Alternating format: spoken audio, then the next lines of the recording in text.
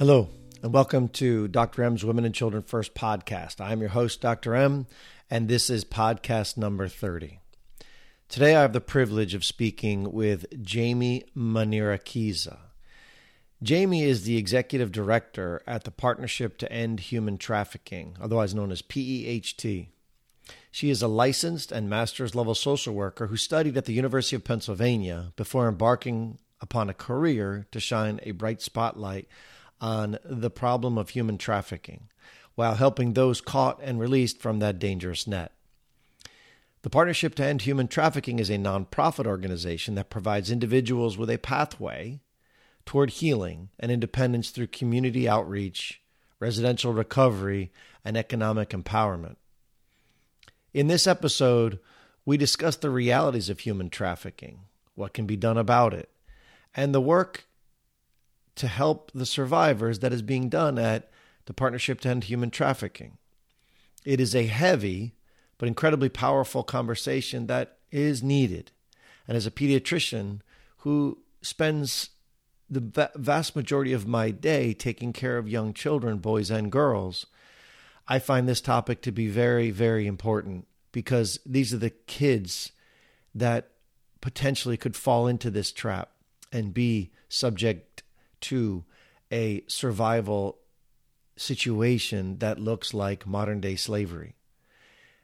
So I'm going to leave it here as we begin to discuss the world of human trafficking with Jamie Manirakiza.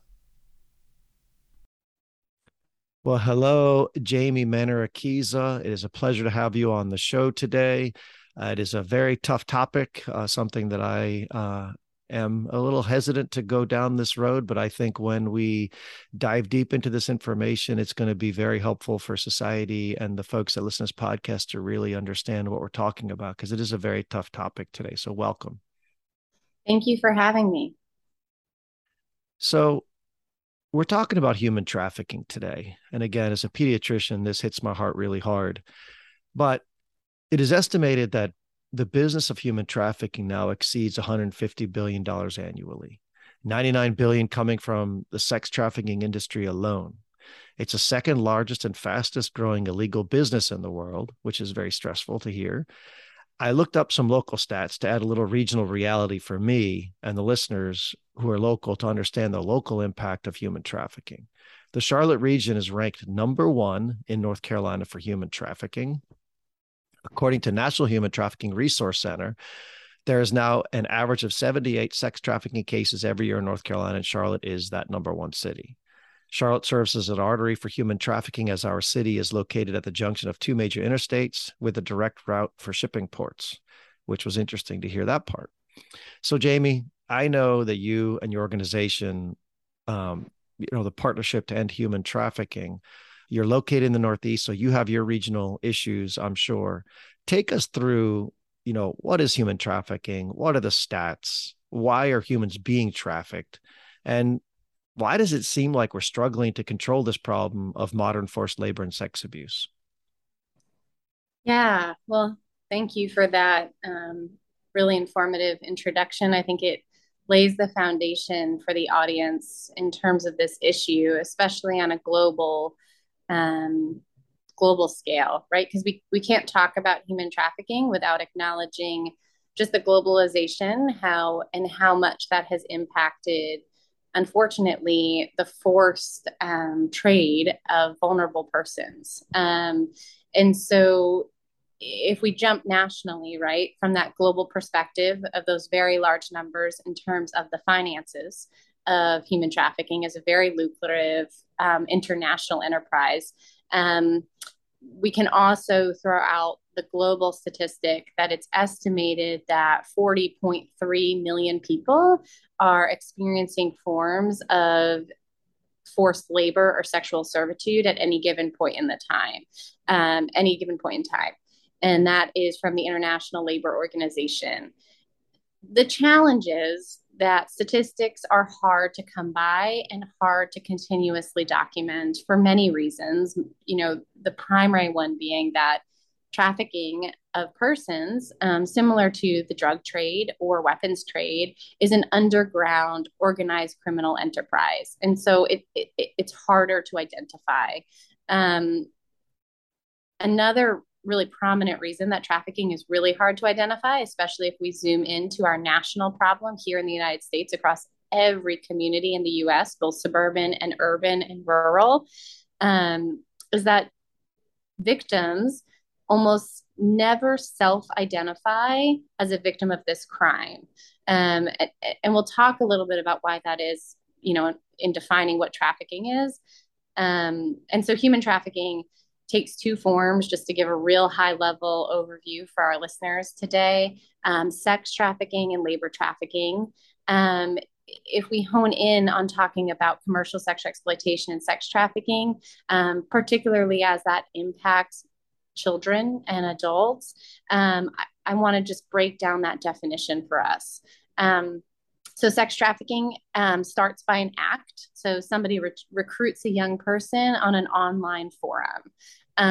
Somebody obtains that person, right? So it could start with a malicious predator who goes into a chat room or on a social media app posing as somebody that they're not, and begins a conversation with a individual who is seeking relationship for whatever reasons, right? And preys upon that person's vulnerability as they start to chat with them and talk with them, and then eventually might lure them out from the internet to meet in person. And we hear of stories of this, right, commonly. And this is one means by which somebody might be recruited. And then, so that's the act. That's one of the elements of an act.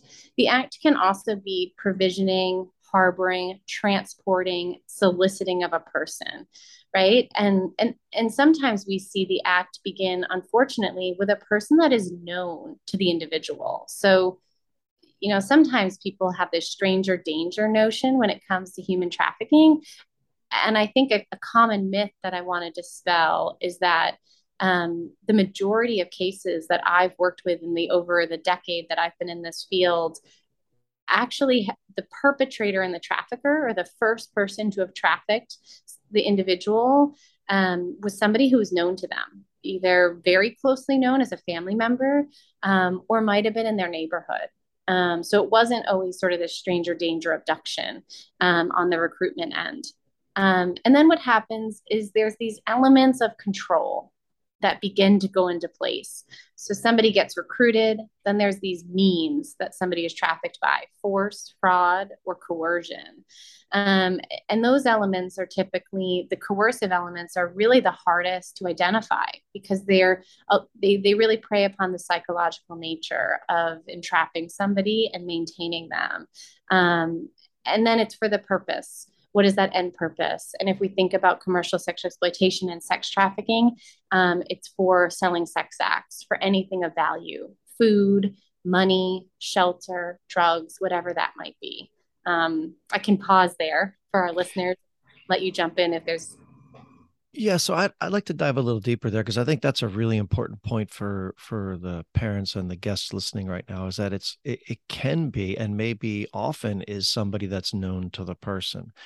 So in order for that to happen, oftentimes the child or the person has somewhat of a disaffected experience in their life that makes them reach out to somebody in a way to obtain connection that may or may not be in their best interest. So when I think about chat rooms, or somebody's on a chat room and they're talking to somebody who's inappropriate, oftentimes that tells me that maybe their local environment is not as good as it should be, forcing them to seek outside of their local environment to find somebody to fill a need of connection. So how much do we understand about that part of it? Because when parents listen to this, they say, well, it wouldn't happen to my kid because my kid is this happy, child in a local environment.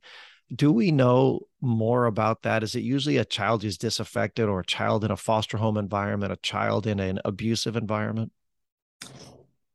Um, so I guess I would answer in sort of in two parts. Certainly, there are a lot of studies that have occurred that have looked at vulnerable populations, particularly system-involved youth, so individuals who, as you mentioned, might be, for whatever reason, be placed in out of their direct biological home environment and in foster care, child protective services care, or may have prior histories of abuse or neglect. Those vulnerabilities certainly make somebody at very high risk for predators of trafficking. And there's a lot of statistics around runaway and homeless youth. The FBI had a statistic at one point that within 48 hours, a runaway or homeless youth typically is approached by somebody who may lure them into the sex trade, into sex trafficking, domestic minor sex trafficking. There was a study out of the University of Pennsylvania. It's a little bit dated now, on runaway and homeless youth in the city that looked at stories of runaway and homeless youth and the points in which they might have been vulnerable to traffickers. And so it's definitely very common. There's a lot of disproportionality around young people of color, the criminal justice involvement, and marginalized communities that are disproportionately impacted and recruited by traffickers. But that's not to say that there aren't also cases sometimes that we've come across where somebody may not be system involved, may not be a runaway, but may be seeking relationship and for whatever reason being low self-esteem, bullying at school, seeking companionship, and fall into a prey or recruitment strategy by a trafficker that poses as a boyfriend at first, as sort of a Romeo pimp, and through various forms of conditioning, that individual may turn them over and begin exploiting them. So we've seen scenarios where somebody might be in a household where they have supervision, where they are in community, but maybe they're getting bullied at school. And so they seek other ways in which they're trying to build relationships, and they might fall prey to somebody with poor intent. So there really is a range of ways that people get recruited and then ultimately victimized. So you noted that there's a gender bias towards women. Is there a other than the Romeo pimp, is there a Juliet pimp for the other side, for the whatever it is, 25% of humanly trafficked children or adults that are of the male gender? Yeah, so trafficking impacts male, female, LGBTQ individuals. I would say that they're higher risk actually for the LGBTQ community. There's also a significant underreporting of male, particularly in sex trafficking. And we see that's sort of similar and consistent with underreporting of child male sexual abuse, underreporting. And I think there's challenges and barriers around stigma and how we communicate across genders when it comes to just victimization and sexual exploitation. And so, yeah, so I think, forgive me, I should stop. I'm going to be your person on that. Yeah, no worries. The question, the beginning of the question. I think I lost track of. Yeah, no worries. So for the Romeo side of the game, is there a Juliet pimp often in play for the boy or the gender that is LGBTQ associated with that situation? Yeah. So, I mean, pimps and traffickers can take different forms, whether it's a Romeo pimp who lures somebody in with the false promises and fraudulent promises of a boyfriend or a partner, and that can go either way as it relates to gender. And we've also seen female pimps, male or female pimps, and gender nonconforming individuals. So it really doesn't have to be one gender fits all for either the perpetrator or the individual who's victimized. Although statistically, we do see higher proportions of sort of male-female trafficking situations. But that, I think there's a significant room for improvement in identification. Right. What is the age that's most affected? When does it start, and what is the average age that's being put into the sex trade or the human trafficking trade? Yeah, so that's a statistic that's often highly contested, but a common age of entry is between 11 to 14 years old would be the wide range. I can share that anecdotally, working in this field since 2009, I've worked with individuals who have been identified as being sex trafficked domestically here in the US as young as 7 and 9 years old, um, as well as a lot of common cases of teens, 14, 15, 16 years old. And That is typically, the point in which we're identifying them as a service provider is after it's been going on, right? Meaning it started at an earlier point. that's really hard to hear. Those ages. I mean, any age is terrible, but 7, 9, it hurts the soul to even listen to those numbers. So, which groups are controlling the trade in this country specifically? Do we know? Is it gangs? Is it mafia? Is it all of the above? Yeah, I mean, so I'm not a law enforcement professional, so I'll say this with a caveat that there's certainly gang related trafficking, and depending on the community you're in, um, there might be more. If there's more gang related activity, for example, typically there's definitely trafficking of individuals for sexual servitude purposes. Quick example would be if a police officer is doing a drug bust, right, and pulls over a suspicious vehicle on the highway, and that dealer has three girls in the car with him. If he has a ton of bags of cocaine in the car, the vehicle, and it gets searched, he's busted, right? Like plain and simple. Your evidence is there, and you can't really look away from it. Now, if that same person has no drugs maybe in the glove box, but just has three girls in the car that they're trafficking, and gets pulled over on the highway by that same police officer, they're at far less risk of being arrested or outed for the lucrative crime in which they're committing by selling those individuals repeatedly, right?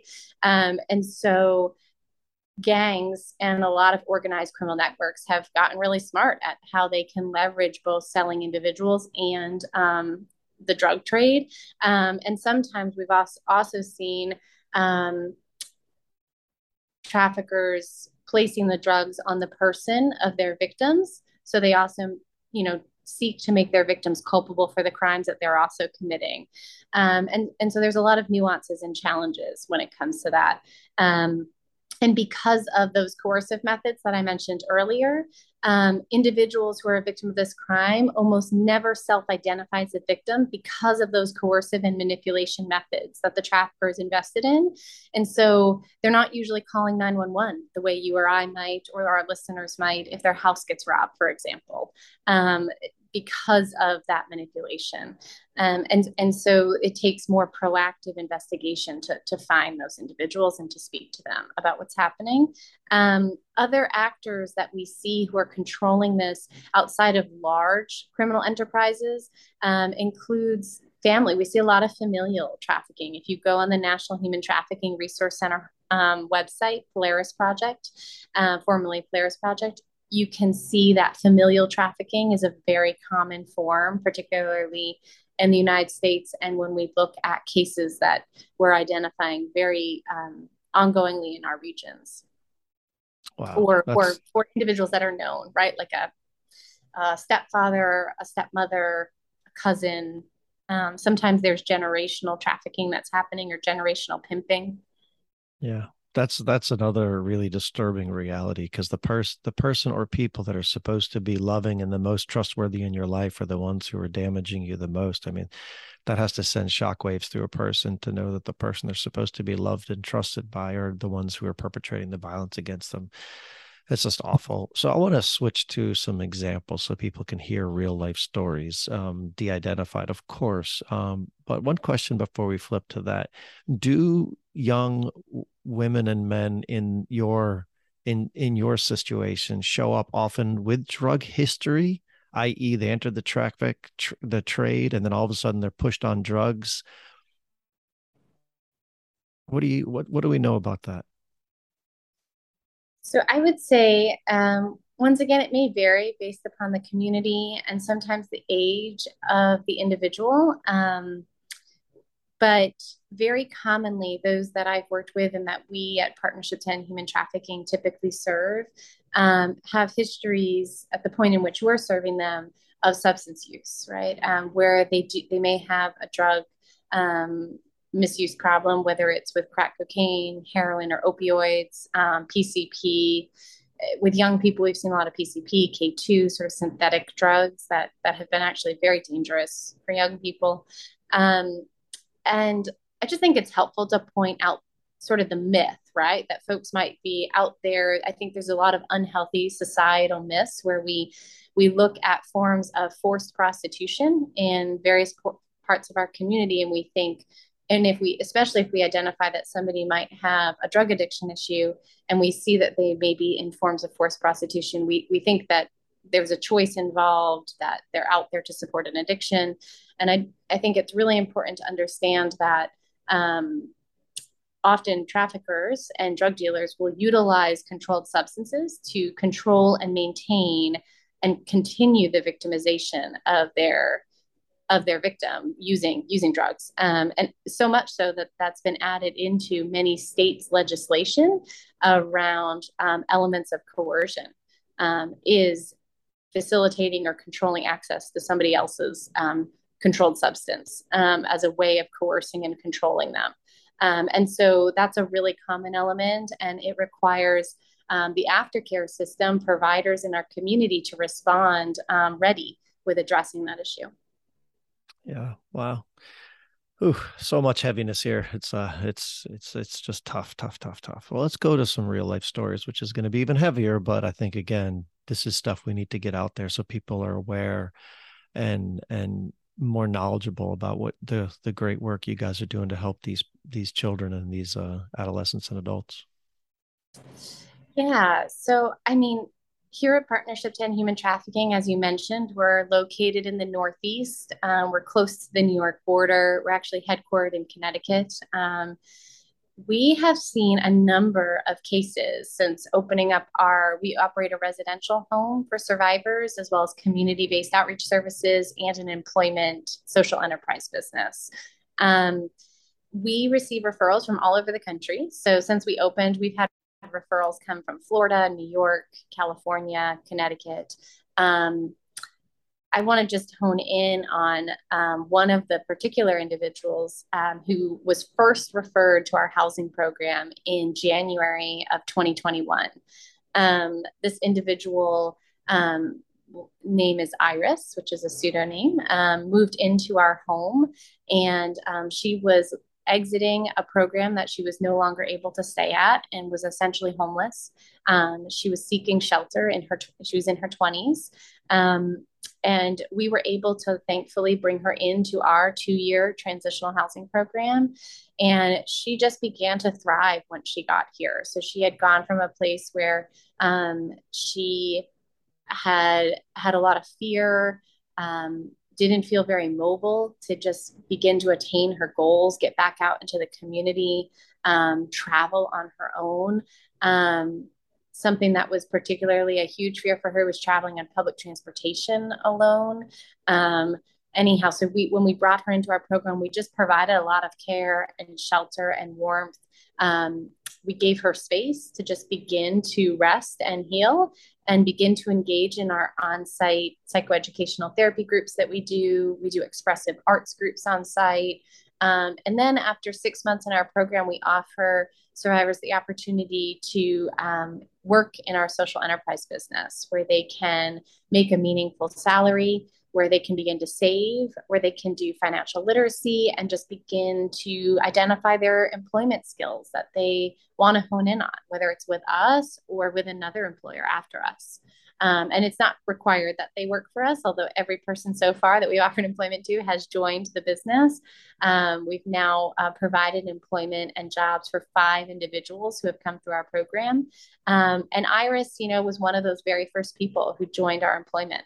And I'm just excited to share that she not only has a fantastic attendance record and has contributed so much to our growing business, but she has successfully completed a full year of employment with us, right? So we celebrate her 30 days, 90 days, and now it's been over a year employed.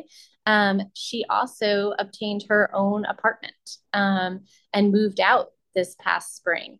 And I mentioned earlier that when she first came to live with us, she was, afraid of riding the train or being on public transportation alone. And she has now thoroughly flourished in public transportation and takes it back and forth from work, and has really just taken the steps on her own, right? And we see ourselves as walking alongside individuals and just trying to remove the barriers that often prevent people from, really attaining their self-sufficiency and seeing what they can do. So it's been an amazing process to see the opportunities presented and seeing the ways in which this individual has been able to thrive. And I could give, countless other stories of women who have gone through our home that are now just thriving in so many ways.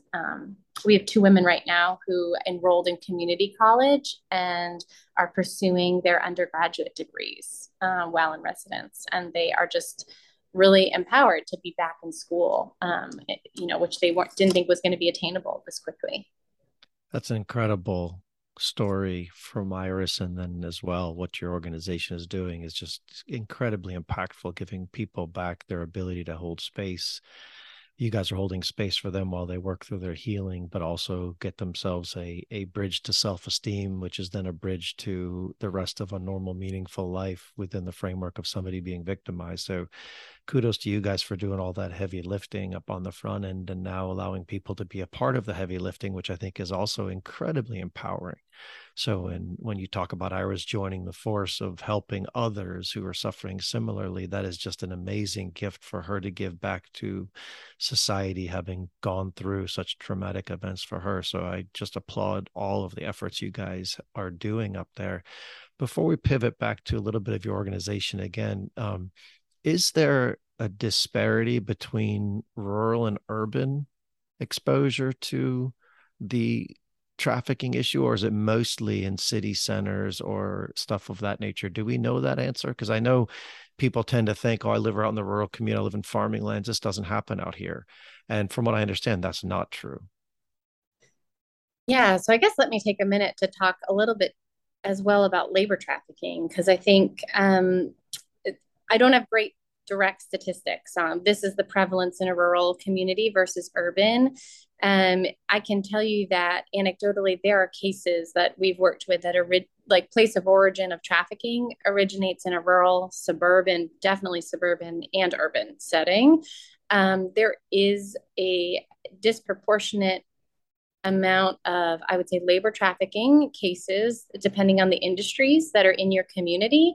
And so what I would say too, to thinking about folks who may say, I'm in a rural farming community, I would say, not only do you want to identify how might trucking routes that weave through your town, how does that potentially bring in commercially sexually exploited individuals at truck stops, at strip clubs or massage parlors, other hotspot venues that typically, right? So trafficking is supply and demand. So if there's a demand for commercially sexually exploited individuals, then traffickers will find a way to supply that demand, which means that it can touch any community. On the labor trafficking side, big industries are the agricultural community, landscaping, construction, roofing, tree cutting, up in the Northeast, snow plowing, skilled laborers, particularly those who may be immigrants or migrants, and it not necessarily documented or undocumented, right? So there's a lot of cases of individuals who are brought over on guest worker visas to help support our farming and agriculture community that become labor trafficked by malicious employers that then, don't pay them, have harsh working conditions, threaten them if they ask for their pay. We've had numerous cases here in Connecticut. When I worked in the Pennsylvania region, we had a lot of landscaping and agricultural cases of labor trafficking. And unfortunately, that does touch in a lot of rural communities. So there's a lot that can be done around raising awareness, around knowing your rights, as it pertains to labor exploitation. And sometimes we've seen children, particularly brought over as well for that purpose. Yeah. Let's pivot now a little bit to myths versus facts. Clearly, this is a topic that has been in the media sphere for years, but it doesn't seem to gain the traction that I would think it would for such a horrific problem in society. What are the myths and what are the facts that we know that are perpetrated out there in the media versus what's really going on? Well, I would say, one common myth is that individuals are all foreign born, right? So when we hear trafficking, particularly when we're in the US context, people will think, oh, well, that happens somewhere else in Cambodia or Southeast Asia, but it doesn't happen here, right? So that's certainly a common myth that I think we've dispelled. In my over decade of working in this field across different states in the US, the primary cases I've worked with, which has been hundreds of individuals who have been victimized, are born and raised here in the United States. They're individuals who are from here, and as well as foreign born. But the majority of cases actually has been domestic victims. So I think it's important to acknowledge that that's a common myth. Another common myth that we just sort of covered is that it only happens in the city or in the bad part of my community, right? And that's not true. The internet has also exploded the accessibility of traffickers to really any location, right? And so the internet, it's been coined sometimes as sort of the new street corner. And so that has really dispelled the location myth.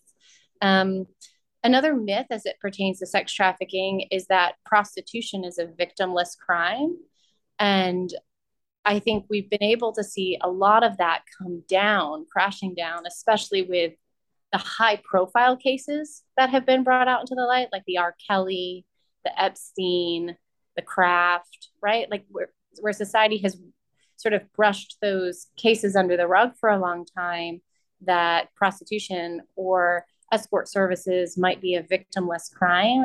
I think those cases have helped at least waken up a good portion of our society. Yeah. Yeah. There's just, the more data, the more understanding, the more we can get this information out there, the better chance we have to get people more aware and involved in this process.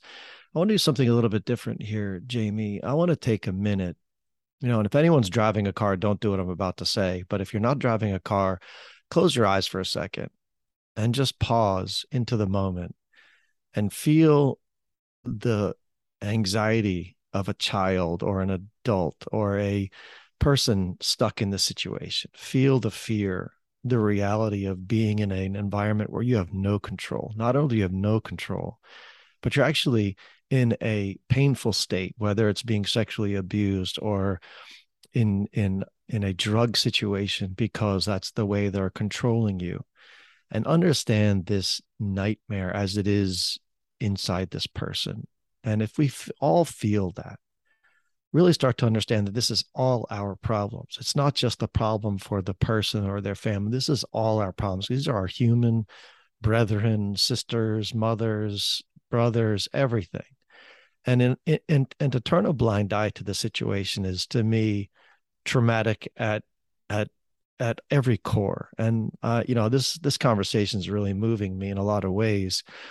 And so I really want people to feel this. So just sit with it for a second.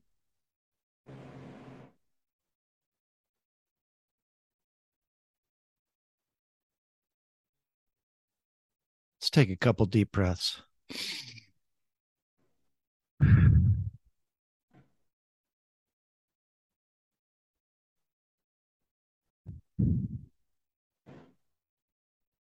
All right. So, Jamie, I'm going to open my eyes again. I think what you guys are doing is profound. And for every person that's helped, I applaud all of your effort. You guys are a nonprofit organization. You are providing an amazing experience for people to come out of a traumatic nightmare. You're giving them safe space to live in for 2 years, which is not a small lift. This is a heavy lift. Where can people find out more about your organization, and how can they give in a monetary way, a helping way? What can they do to be a part of this, for what I call a healing path? Yeah, well, thank you for just opening up this space, and thank you to everybody who's taken the time to listen today. I know that this is a heavy subject, and I echo what you're saying, that it is all our community, and I have always felt that way since I learned about this issue myself, that I couldn't walk away from trying to do whatever I could in my part. So if you'd like to learn more about the services that we provide, you can go to our website is probably the easiest way. So PEHT.org is our website. So Partnership to End Human Trafficking, PEHT.org. And you can click on our links to learn more. We do a quarterly newsletter that we have up there.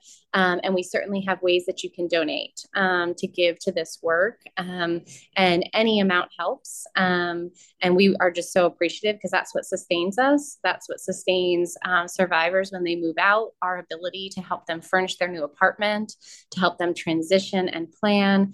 It sustains our ability to provide them with meaningful employment while we build up what we hope is a very successful social enterprise business. And another fun way that you can get yourself and kids involved, the whole family, is we have created, I've mentioned, our social enterprise business, which is a pet retail focused business. And so our signature product is a handcrafted dog leash, so puppy or large dog leash that our survivors have created. And it is handmade locally out of our shop in Bridgeport, Connecticut. And we ship everywhere nationally. So if you have a pet that is your loved one as well, we encourage you to buy a leash. That directly 100% of those funds go back into the business. Our business is fully mission driven and under our nonprofit. And so every dollar goes back into the direct care of survivors and the employment of survivors. And we have other products, t-shirts that are fair trade made. We have water bottles, crafted note cards. So, check out our store. That's also on our website. So just pht.org, and then you can shop. And that's a great way to get kids involved too. You can buy a dog leash, you can sport it at an event, and tell people about what it means to you and what it means in terms of the part you can play in supporting survivors. So we would love for you to continue to advertise that and support that.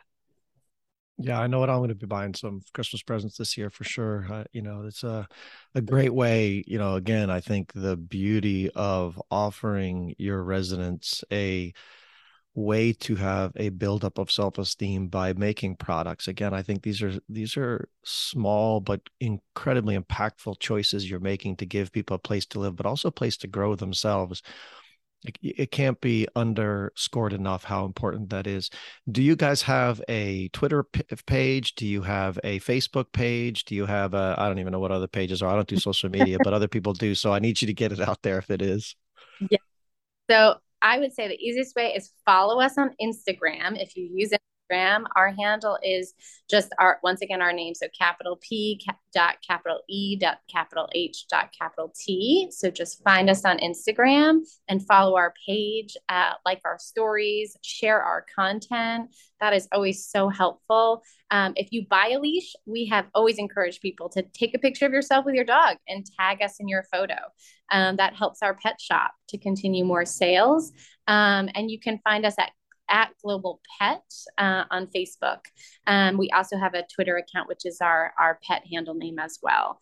But our most active social media presence is Instagram and Facebook. So I would encourage you listening to join us on that. And you can join in this movement from wherever you are, particularly as it relates to our business. Yeah, amen. Everybody join in. This is a worthy cause. About 105 million worthies after that. So one last question, Jamie. If you had a golden ticket, and I didn't prep you for this, so I'm going to apologize in advance, but I don't prep anybody. If you have a golden ticket and you're allowed to take it to Congress or the president to get one thing changed. And I'm going to give you a second to think while I tell you what I would do. I would take that golden ticket. I would immediately tell Congress that they have to change school food. They are no longer allowed to give our children ultra processed garbage. They have to feed them fresh fruits, vegetables, organic, real healthy stuff so we can stop the downstream nightmare of metabolic disease that's occurring in our society. What do you want to do?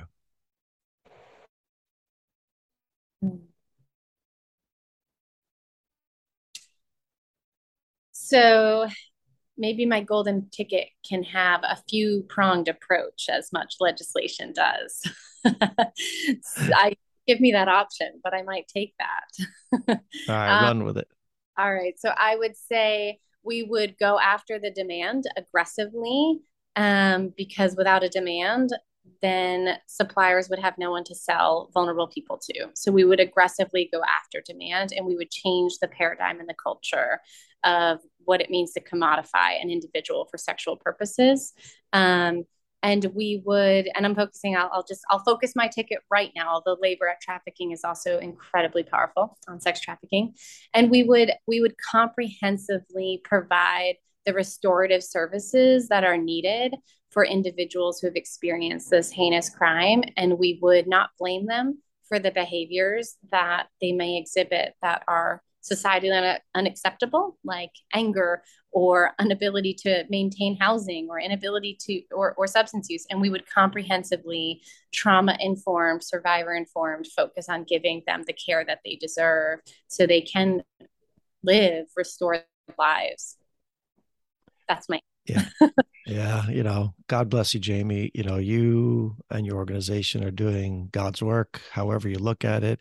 I am grateful to know you now and to be a part of your work. And I definitely am going to stay involved and see how this goes over the time, and hopefully get you back on down the road and see what more great work you guys are doing, and maybe get some more real-time stories. But as it stands today, I just want to say thank you very much from the bottom of my heart for giving of yourself to help others who are less fortunate, frankly, way less fortunate because they were traumatized, not just without, they have actually been made less than. So thank you for all that you do. Thank you. I feel blessed to be able to do the work we do. So thank you for having us. Absolutely. Have a great day. You too. So when we begin to break down this conversation, the first thing that hits me right away is it is unbelievable how humans could do this to other humans. But as with the history of time has taught us, money drives bad behavior. And with human trafficking being a $150 billion business annually, it is no strange reality that bad humans are perpetrating bad things on other humans. The fact that it's the second largest and fastest growing illegal business in the world is very scary and very daunting statistic to actually discuss. In our local region, we're seeing major issues with this. And it's a very unfortunate reality for humans to be stuck in a situation that has humans putting other humans into modern slavery as the end result of a behavior in order to make a living for these drug and human traffickers. I think that what Jamie and her group is doing is exceptional. One, to be involved in trying to raise awareness about such a traumatic experience that occurs worldwide and even in our country at such a high volume. But to also offer a runway for the survivors who happen to break free of this net of nightmare, where they have a residential home that is committed to providing them an environment free from exploitation. And they have a safe, secure home to begin a new life. It is a whole human approach where they're really helping people deal with the traumas of these indignified nightmares that they're put through. They're also given, therapy, education, vocational training, through their social justice programs. And they have specifically trauma and trafficking informed treatment and activities for behavioral health, help, I guess would be the simplest way to put it. Resurrecting the part of the brain that was abused and giving it back a free way to live the best life that is possible within the framework of knowing the traumatic events that happened to you. They work on daily living skill acquisition so that when and if these survivors get out into the real world, they're capable of living a functional life, learning how to budget, basic lifestyle skills like cooking and housekeeping, as well as how to deal with public transportation, how to deal with the environment, as well as get jobs and live. I mean, that's a whole human approach, and it is a beautiful thing. Their focus on helping survivors to thrive after such terrible adversity is what they call the sanctuary model for trauma. It is informed on safety, emotions, loss, and the future. And that in and of itself is something to be applauded. Helping these people build trusting relationships after being completely made untrustworthy, in the sense of those around them are untrustworthy, and trying to find happiness in their new norm. And for that, it's a beautiful thing. Jamie Manirakiza has 10 years of experience plus in this field, has developed an incredible program. And, I think for me, the last piece of this understanding is, if we can do our part in any way, shape, or form, by helping raise awareness, number one, clearly, which is what I'm trying to do with this podcast and the newsletter, but also raise awareness by discussing it, even though it's a heavy topic, with your local neighbors and friends. And then, maybe going to their website, peht.org, and they have a pet shop link there where you can buy animal leashes and collars and other gifts, which are made by the survivors, and then use that money to provide services for these women and other survivors that are part of the program. They also have a fundraiser coming up this fall. And on the newsletter, there will be links to how to sign up if you're in the local area to go to the fundraiser, but also just donate directly to this fundraiser. It's called Join the Journey. It's October 15th at the Norwalk Art Space in Norwalk, Connecticut. And so you can go on the website, SalisburyPediatrics.com. It'll be linked there. If you receive the newsletter directly to your inbox on Monday mornings, it'll be there as well. So from that perspective, I want to thank Jamie for her time. I want to thank all of you for listening to this very heavy, disturbing, but incredibly powerful topic to talk about empowering women and survivors of human trafficking to refine their lives and hopefully raise awareness to get this unbelievable scourge on society stopped. And so, as always, I end with, hug those kids. Now for the disclaimer. The information provided in this podcast is for educational and informational purposes only. It is not a substitute for advice and treatment provided by your physician or another healthcare professional, and is not to be used to diagnose or treat a health issue. The podcast does not constitute the development of a provider-patient relationship. Have a great